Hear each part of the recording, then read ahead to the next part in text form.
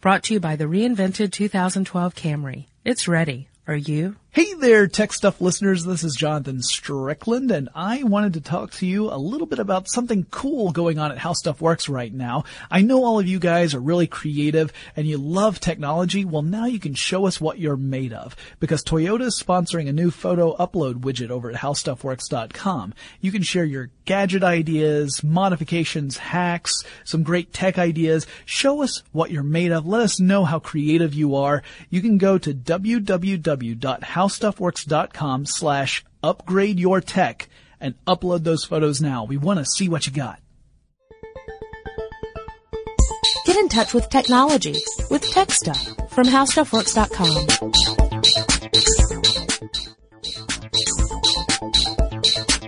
Hello, everyone, and welcome to Tech Stuff. My name is Chris Paulette, and I am an editor at HowStuffWorks.com.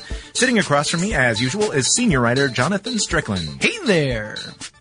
Yeah, today we're going to talk about women in tech. Yeah, we wanted to really kind of focus on this because it's a topic that I think bears a lot of discussion, and part of that is just due to the fact that there are fewer by percentage women in technology roles than there are men. Mm-hmm. And there are a lot of different reasons for that.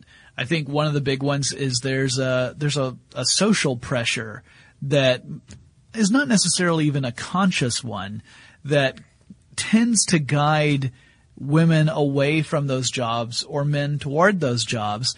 And it's not, it has nothing to do with a person's ability to hold that job. Certainly not. No matter what their gender is. It's just that's sort of, it's almost like the social roles that we have set out, and it's slowly breaking down where you're seeing a lot of cross-pollination across genders.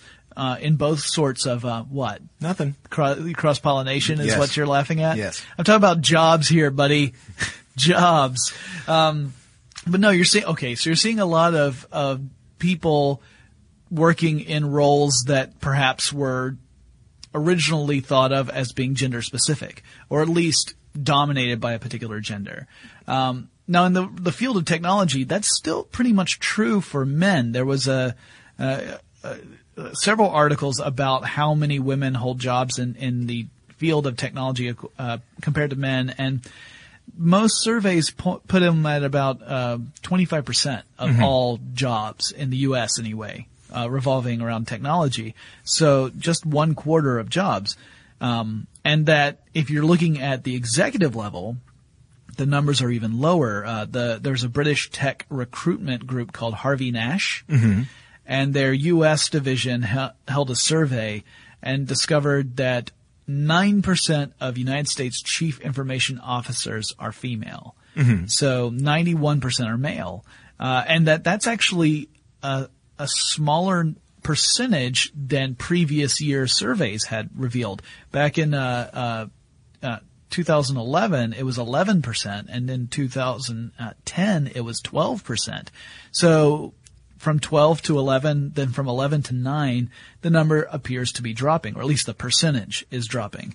Keep in mind that, from one year to the next, the number of companies could increase, but the number of women in executive roles hasn't increased, and so that way the percentage goes down, right? It's not just necessarily that women are getting out of these positions. It may be that there are more positions, but same number of women. Right. And that 30% of the this was what was particularly troubling. 30% of the 450 American tech executives polled in the survey said their IT groups have no women at all in management positions. And when they were asking these same groups, do you feel that women are underrepresented in your department? Mm-hmm. Half of those people said no. So you've got this 30% of these executives saying there are no women in our department. Out of that 30%, half of those are saying women are not underrepresented, which is that's a fairly telling philosophical and social outlook, I think. Mm-hmm. It essentially is saying that these men are saying, no, women don't really belong here. Yeah. I mean, it's a nicer way of saying that, but that's effectively what they are saying. Yeah. Yeah. Well, and of course, there could be people who are just, there could be people in that group who are looking around and going, well, no, 50% of my department is made up of women, or, 45% or something that seems reasonable to them. Yeah. So, that number might be part of it, but probably not all of it. Yeah. There are probably quite a few who went, yeah, you know what, I really don't care who's here. Right. And, ultimately, the nice thing would be for us to not care who is there as long as they are the right person for the job. Right. Male or female. Right. But yeah, those statistics are a little troubling. Mm-hmm. But despite those statistics, there are plenty of women we can talk about who have really made a name for themselves in the field of technology and pushed technology forward. Mm-hmm. Mm-hmm. Yeah, actually, one of the reasons I wanted to talk about this on our podcast was we started talking about Yahoo because of a lot of the big changes that have been going on over there, and we did touch on that. And it was the person who has taken over the helm over there, Marissa Mayer, who I consider one of the really noticeable women in leadership positions in technology. Yeah. And I thought, well, there are so many others, and we really haven't done a podcast on them as a group. And many of the people, as Jonathan was pointing out to me just in person before we started the podcast, many of these people we could talk about in their own podcast. Yeah, do a full episode on these women. So this is really kind of an overview, but don't take away thinking that this is all we have to say on the subject of these ladies. Yeah, definitely. Because they are, they're interesting people, and they are holding some very important positions in technology, and they are making some decisions that are really reflected through the technological industry as a whole, not just of their company. So there's definitely the opportunity for us to do future podcasts on many of these women. Mm-hmm. And I do have a secondary reason for wanting to do this, and it's a very personal reason. I have 2 daughters, both of whom seem to like technology. They're still fairly young, but I'm thinking, well, it would be nice if they saw a lot of these women that we're going to talk about today as role models. Mm-hmm. Maybe they don't necessarily want to get into programming or into a technology position, but I want them to see that they can, and there are people who are really setting the bar very high. Yes. As women in technology positions. Yes, so, personally, I would like to see them see this as an opportunity if that's something they're interested in later in life. There are many women on this list who achieved more by the time they were in their mid-20s than I have in my final year of my mid-30s. Nice. I got to hold on to that as long as I possibly can. This is it. After, next year I'm in my late 30s. Well, if some of those people who said that they don't see any discrepancy in the numbers for women in technology, I wonder if they know that the very first computer programmer, was a woman. We actually talked about her. Lovelace. A long time ago, yes, Ada Lovelace. Ada Lovelace, yes. We had an entire podcast on her, as well as I think Stuff You Missed in History Class did an episode on her too. Fascinating historical figure and an incredibly smart woman. And incredibly smart human being. I mean, that's really just woman just sounds like I'm adding a qualifier on there, and that's totally not what I mean. She was wicked smart.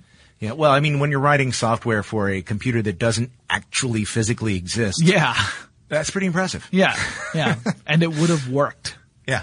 Yeah, it's kind of crazy. So these are all amazing people that we're going to be talking about. Now, I think we should probably start with Marissa Mayer. Even though we covered her in the Yahoo podcast, I think it's good to remind people who she is and what she's accomplished already. And one of the things she's accomplished is she became the youngest CEO of a Fortune 500 company once she took over the reins over at Yahoo. Yep, and she took over, well, not exactly directly, but they Yahoo had a female CEO shortly, only maybe months before that. So Carol Bartz, who built Autodesk into a very, very strong company too. And Meyer came from Stanford University, where she graduated. She had a degree in symbolic systems and a master's in computer science, specializing in artificial intelligence. And she really made a name for herself over at Google. She became the 20th employee at Google. She was the first female engineer at Google, not the first female employee, but the first female engineer. And she ended up heading up various parts of their search departments, and was really well known for doing an excellent job over there before she ended up leaving Google to become the CEO of Yahoo. And it was kind of a remarkable thing, really, because people who had been very pessimistic about Yahoo's chances sort of changed their tune, or at least switched over to cautious optimism when Meyer came over, because I think that she sort of projects this aura of, she's got determination, she's got technical skill, she's known as a very good public speaker, although there are some reports saying that she can be challenging to work with, depending upon whom you ask. So there's some optimism that was not really there for Yahoo among certain people. There are plenty of others who are still like, Yahoo is such a mess that it's going to take more than just a change in leadership to really turn things around. And really, time is the only thing that's going to tell us who's right in that case. Yeah, Yahoo has been suffering, at least as far as pundits are concerned, with a lack of compelling product recently, I would say. Based on what I've read, they've built themselves into a content powerhouse. Really bring them sort of reinforcing their image as a portal, as an internet destination when you're looking for information. As far as technical products have been concerned, I would say that Yahoo is sort of dated itself in that way, because a while ago, they were known for their web mail program, for their chat. But those things were, long ago. They're very, very commonplace now. They haven't done a lot of innovation in that sphere. And Meyer has led Google to, launch several products, some of which are admittedly no longer with us. But, she's known as someone who has the technical background, as you said, and can lead in that regard. And I think that has a lot to do with what they feel about Yahoo's rejuvenation. And let's face it, not all of Yahoo's recent CEOs have been media friendly over the past while. So I think she adds that multidimensional oomph, as you were saying. Sticking with early employees of Google, there's also Susan Wojcicki. And Wojcicki is the senior vice president of advertising at Google. Now, folks, that's how Google makes the majority of its money, and we're talking billions of dollars. It's all in ads. And so Susan heads up this entire department that is all about generating revenue through advertising, being a senior vice president, and that's a huge job. And she was the 16th employee or 16th person hired by Google. Now, Wojcicki also holds another interesting title, or I guess you can't really call it. I guess garage owner isn't such a title, huh? But no, Wojcicki she's the person who owned the garage that Larry Page and Sergey Brin rented when they first had Google as just a couple of computers running their algorithms. So she gave them the physical space they needed to house the earliest version of Google. So without her, Google would have been homeless, or at least garageless. Yeah, her mom Esther is an educator, and I actually have been sort of following. She's very active in social media circles and posts a lot. And I actually sort of came across her through Susan's sister Anne, who was one of the founders of 23andMe, the genetics organization that has popularized spit in a cup and send it to us, and we'll tell you about your genome. Yeah, we'll tell you, where you descend from and whether you have certain genetic markers or not. Yeah, it's which I think is absolutely fascinating stuff. So it's obvious that the women in that family are very interested in science and technology. Also interesting is that Anne is also married to Sergey Brin. Yeah. So there's a tight Google connection there as well, which actually explains why when I was first reading about 23andMe, it was because they were interested in he was going, I want to know more about my genome. So it's very, very tight. Just that connection to that family and just the whole curiosity idea there. So who did you want to talk about next? Well, let's see. There's a president and CEO of a certain company called HP. Oh yes, Meg Whitman. Now she has led more than one mega size tech organization. Yeah. Now she's got a really tough job ahead of her too, just like Marissa Mayer, in that HP has had a rough couple of quarters, really rough couple of years. Yeah, I agree. Through some tough acquisitions that didn't work out. I mean, Palm being a great example, where HP acquired Palm and the WebOS operating system, and then it just sort of languished for a while, although there has been some recent news about WebOS kind of coming alive again in a limited capacity. HP is spinning off another company that's going to be semi-independent that the WebOS will live under. But yes, she's leading that company. I mean, that's that's one of the big historic companies in technology in the United States.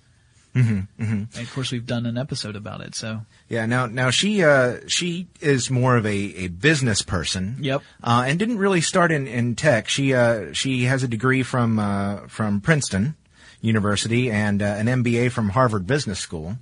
And she actually had been working at Procter & Gamble, which, if you're not familiar, is a company that makes all kinds of products for the home. That's probably what they're best known for, detergents, soaps, and other kinds of things. They make tons and tons of different kinds of products, and they're sold all over the world. She did, however, work with that was where she had an opportunity to work with someone very famous in tech. And do you know about this? No. Somebody else who worked at Procter & Gamble before he ran off and ate 3 different detergent brands. Future Microsoft CEO Steve Ballmer. Which may explain why he was foaming at the mouth.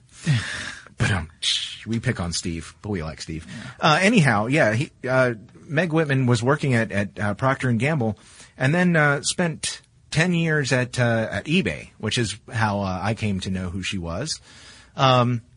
And she led it for a long time. And, then she sort of nurtured a political ambition. She decided to run for governor of California, which is a small state on the west coast of the United States. Yeah, it's separated by a northern part that is very different from the southern part. And boy, will they tell you about it. But then, after, she did not, get elected, but, that did make her available to run Hewlett-Packard when that job became available. So, she certainly knows, technology and she knows business. So, she came in to replace, Leo, Apotheker. Yeah. I never can pronounce his name. I've heard his name pronounced about 100 times and I don't think it was pronounced the same way twice. Leo A. Yeah. Yes. Apotheker, if you want to be just terrible about it. That's the way it looks. Yeah, that's the way it's spelled. But I believe Apotheker is the one I've heard the most frequently. Yeah. So he was the person who was in charge through many of the somewhat rocky decisions HP acted upon in its recent past.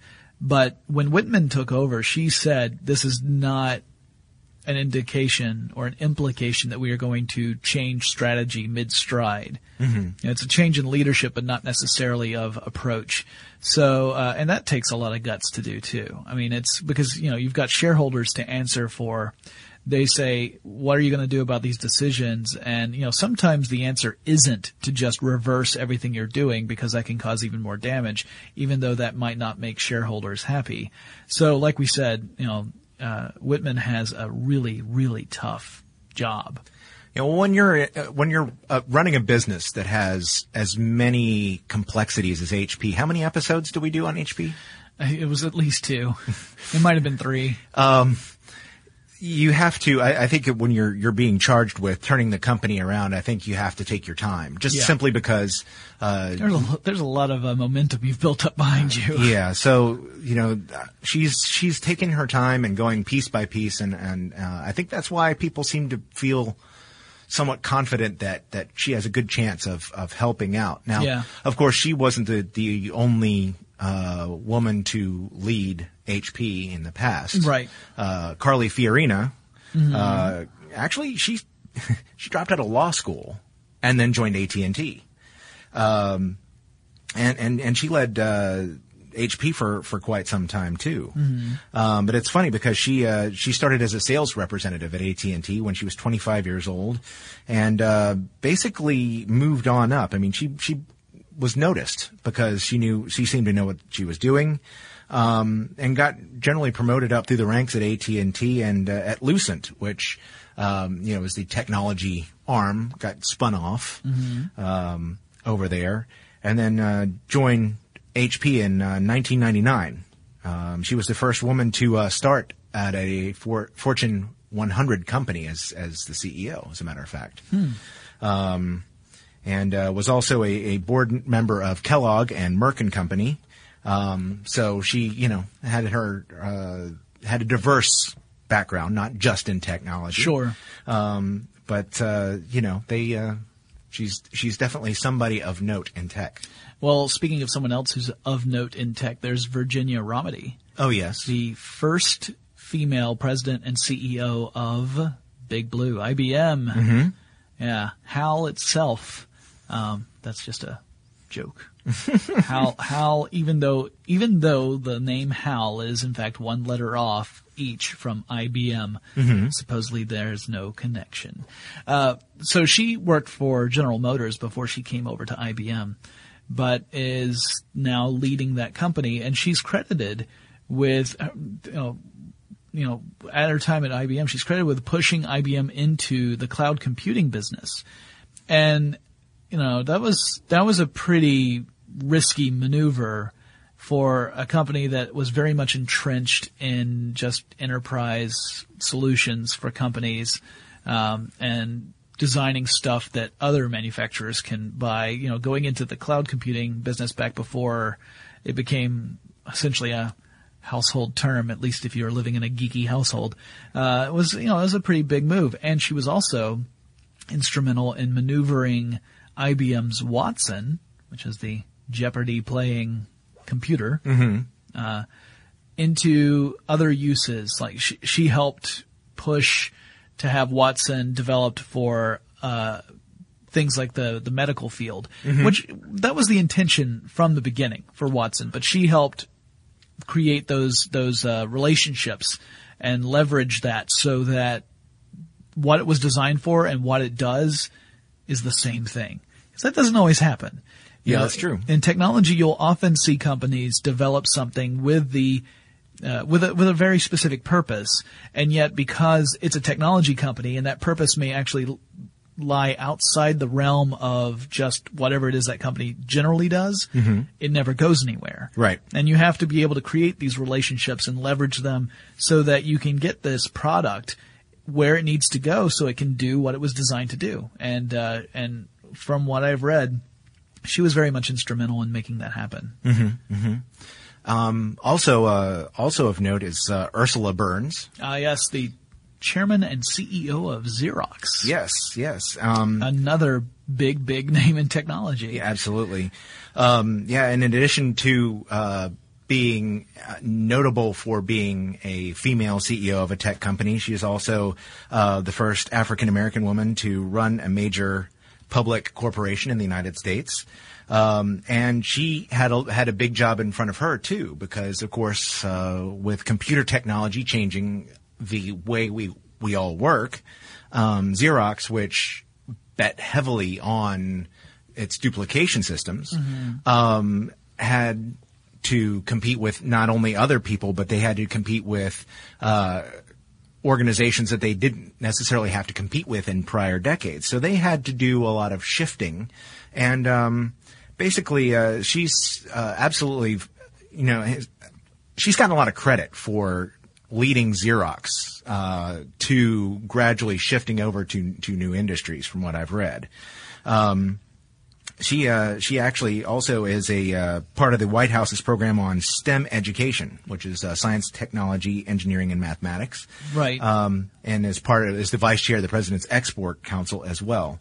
But yeah, she also has a hand in tech. She's not just a business person. She is into the technology side as well, and then she worked her way up to the top. Yeah, and Xerox has a long history of innovation as well. Yes. So for those of us who have only been alive for the last couple of decades, you may not realize that Xerox goes far beyond the copy machine. Yeah. Right? Because Xerox, that's what we think of. I'd argue that's what most people think of when they hear Xerox. In fact, it's one of those terms that's become so universal that it's become a generic term for a copy machine, a Xerox machine. Much to the company's chagrin. Right, just like, Kleenex, Band-Aids, Jell-O, etc.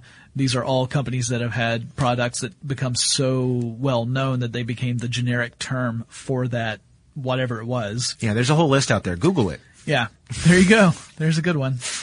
So anyway, Xerox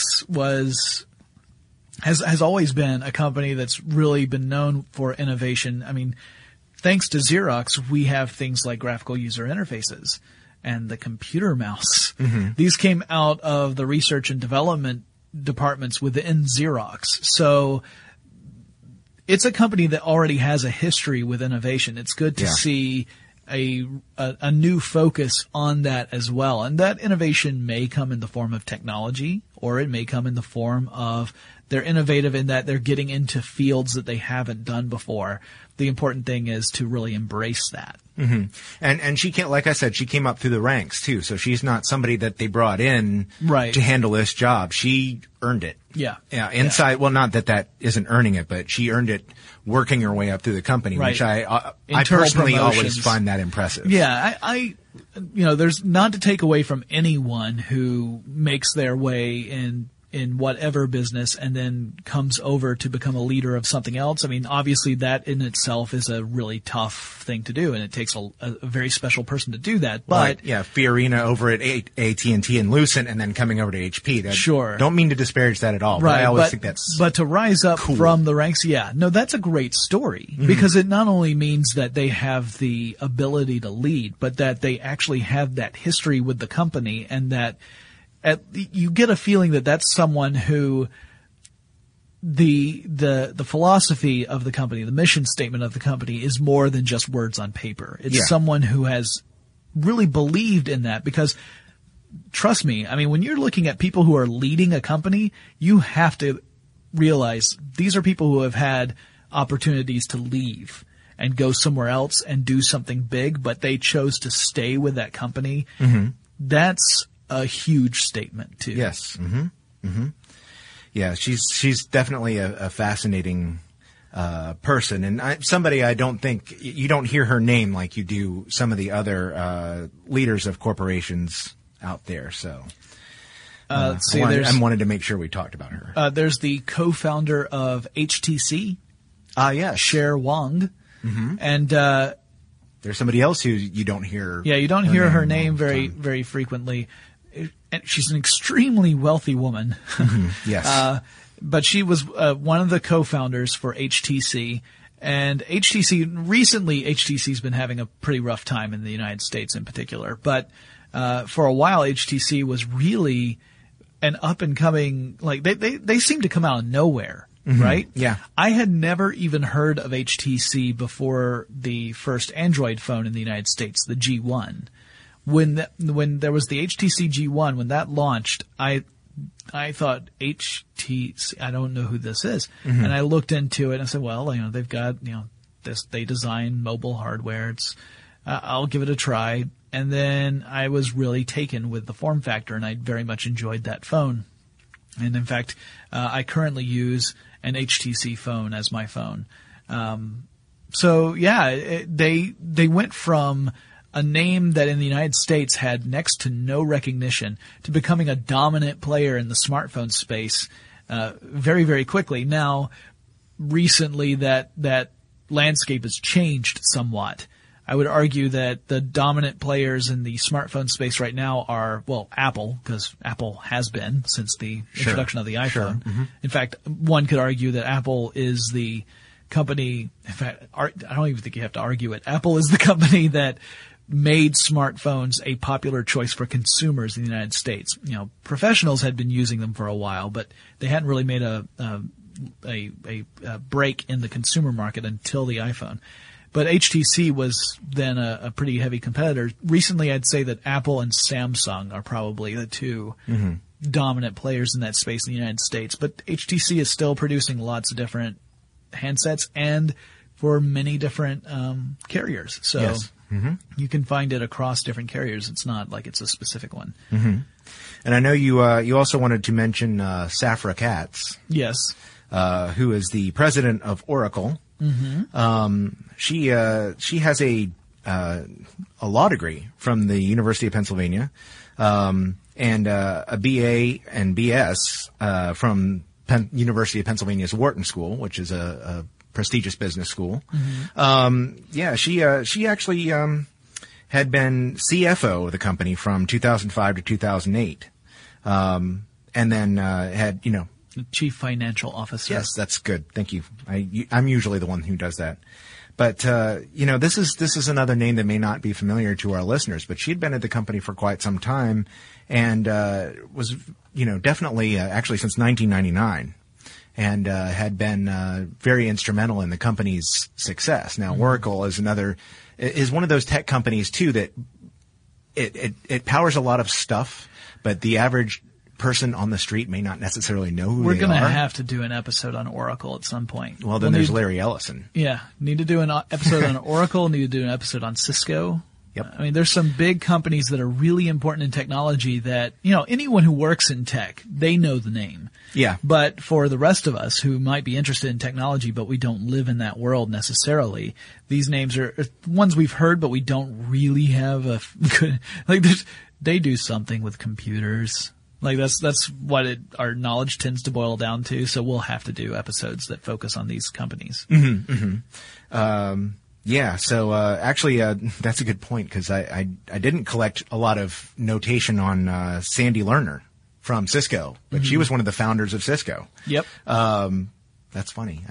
There's always somebody else that I do these that I go, oh yeah. I will say something about someone who works at Cisco, okay. A woman who holds a leadership position there. Oh. Kathy O'Connell. Yes. She's the communications director at Cisco. So it's her job to be able to communicate with the public about what Cisco does, why it's important, the developments that the company is making, and be able to explain the technology in a way that the layperson can understand. And I had the pleasure of being on a panel with Kathy O'Connell at an event called the Engage Dig Day this year. It was earlier this year being 2012 for those of you who are listening in the future. Hi. Do we have jetpacks yet? Anyway, Kathy O'Connell and I appeared on a panel about the Internet of Things, which we've done an episode on. But yeah, that concept of internet connections that go beyond a mobile device or a laptop, when you're, at a hotspot or whatever. It's where the internet has incorporated lots of different data gathered from sensors that could be in anything from a security camera to your refrigerator to, your television to whatever. And so we had this discussion, and it was absolutely fascinating, and it was a real pleasure meeting her and hearing her perspectives on what the future holds as far as the Internet of Things is concerned. So I wanted to mention her since we both talked about Cisco there briefly. So it was just a personal connection. The other women that are on this list I have never personally met.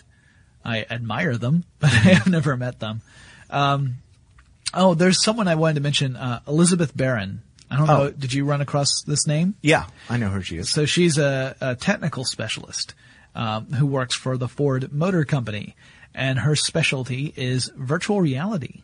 So I was reading about her, and the thing that was interesting was, well, a couple different things were interesting. First of all, she gave her background about how she got interested in the whole virtual reality field in the first place. And I can actually quote here. She says, "Basically, I am a geek by nature. When I was young, I loved gizmos, photography, and science. I was fascinated by the physics of light, color, and optical properties. I learned the art and science of developing and printing photographs. I followed that calling, and it led to an education and career in computer graphics." So here's someone who looks at light and says, "That's really cool. I want to know everything there is to know." Which is, curiosity is one of those traits that I find personally, that's one of my favorite traits in human, just the human experience. Yeah, I is agree. the desire to know and to discover. And she certainly embodies that.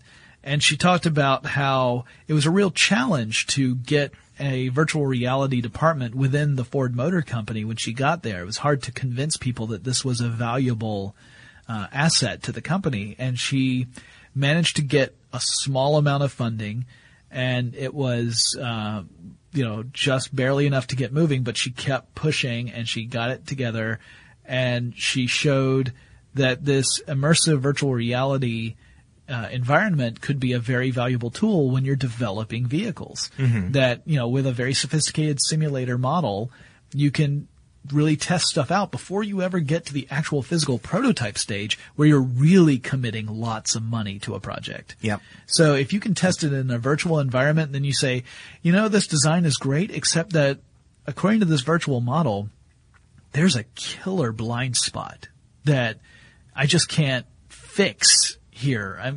The physical, if we represent, create a physical model based upon this, that's going to be a serious problem. So maybe we should rethink that now before we ever build anything. Before it really becomes a killer problem. Yes.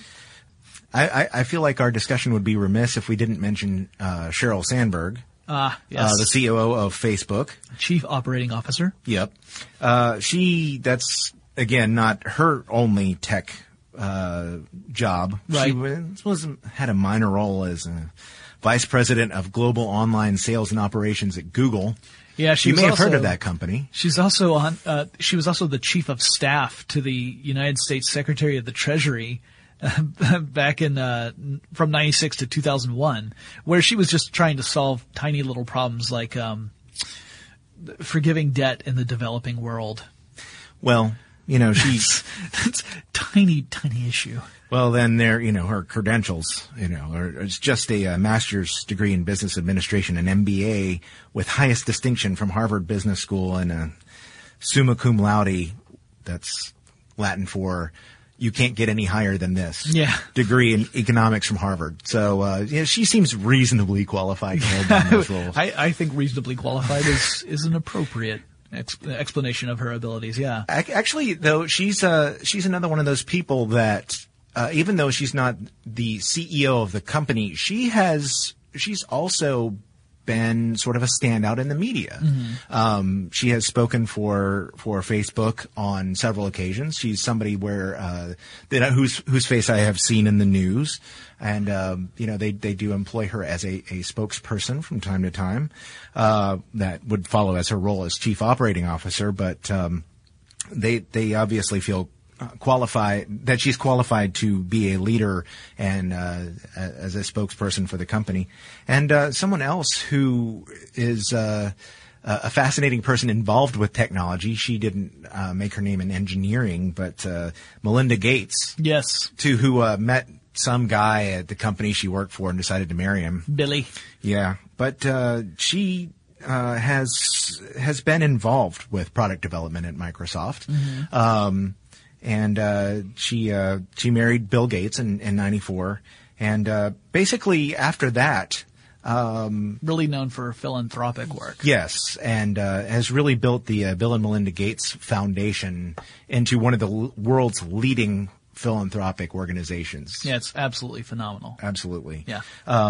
So, you know, and she's an interesting lady too. Just doing a little reading about her. She's a really cool person to get to know. Not that I know her personally, but From what I've read. we can glean.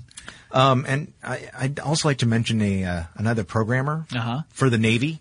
Okay. Rear Admiral Grace Murray Hopper. Oh, wow. I didn't come across this. In my Oh, you research. didn't? No. Yeah. Born in 1906. She graduated from Vassar in 1928, got her PhD in math from Yale in 1934. She actually was a professor at Vassar for a while and joined the Naval Reserve. So she was a backup belly button. She was a lieutenant, junior grade in 1944 and became a part of the Bureau of Ordnance and started working on the electronic computer. I'm surprised you don't know Dr. Hopper's name, actually, because she is the person who discovered the first computer bug. Literally. Yeah. They still have it. It was a moth caught in between relay number 70 panel F of the Mark II Aiken relay calculator when they were testing it at Harvard on September 9th, 1947. And they actually found a bug, a moth, in the machine, removed it. As I recall, we actually talked about this in We an did. episode. We did. And they have a record of it being debugged. Right. With the moth taped to the paper. And we still use that term today. Yes, it was at the Naval Surface Warfare Center Computer Museum in Dahlgren, Virginia. You can actually see the first computer bug. Yep. Which I imagine is a bit crunchy by this time. But absolutely one of the world's first practical programmers. I don't mean to take that away from Ada Lovelace, but Sure. Definitely involved in early actual electronic computing, and a fascinating person on her own. So she retired in 1966, but then went back into active duty. So she finally retired from the Navy as a rear admiral in 85, and was still active in industry and education, according to her biography, as of 1992 when she passed away. So. Really, really cool person that most people, again, have no idea who she is. But if you want to know who invented the computer bug, well, it was the bug itself, but she helped discover it. There's some women that I think we should mention because they specifically make it a priority to try and promote the technology industry to other women and Yes. to promote science education. You know, that STEM education you were talking about earlier, really pushing that so that women who are interested in this don't feel like that they stand out or that they're unusual. There's nothing unusual about it. No. Or that there's, anything weird about pursuing that. They shouldn't feel weird about it, and that they should have every opportunity to pursue that because frankly, the world needs gifted people in these fields. Yes. That's what we need. So if there's someone who's interested in it, they should certainly pursue it. So there are a few women who have really gone out of their way to make organizations that are supportive of other women who are either seeking a job in the tech industry or who already have a job in the tech industry. Yeah. Mm-hmm. Carolyn Layton is one of those. Mm-hmm. She's a founder of the Women in Technology International organization, and that coordinates events for women who are interested or employed within technology fields. There's Allison Capon, who is the founder of Women Who Tech, which is another organization. They hold events that have panels discussing various topics within the field of technology that specifically pertain to women, but also go, beyond the whole gender question as well. Mm-hmm. So these are, and there are plenty of other examples. Those are two that I specifically just pulled out from my list, who have worked hard to try and promote technology as a viable pursuit for women who are interested in it. Yeah, I've seen more tech camps promoted and opportunities for kids, actually of both genders, but specifically for girls too, to get involved in learning how to program, for people to get into making. As a matter of fact, I recommend checking out on YouTube Super Awesome Sylvia's show. She's a young lady who is into making her own electronics. Her dad is I believe, a podcaster on his own, tech podcaster. Huh. And she has a show where she teaches, she shows how to build different kits. She will warn you that soldering can be dangerous, which is good. And I just love seeing kids who are interested in it, but especially, like I said, young women, probably because of my own kids. But I'm glad to see that.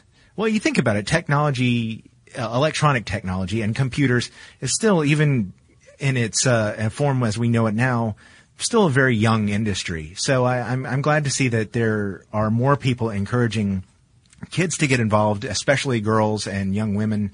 And I'm sure that the disparity between the genders, as years go on, is going to even out more. I certainly hope so. I frankly, sometimes I get a little worried about STEM education across the board here in the United States. Not just directed toward women, but just the state, sure, just the state of STEM education in the United States at all.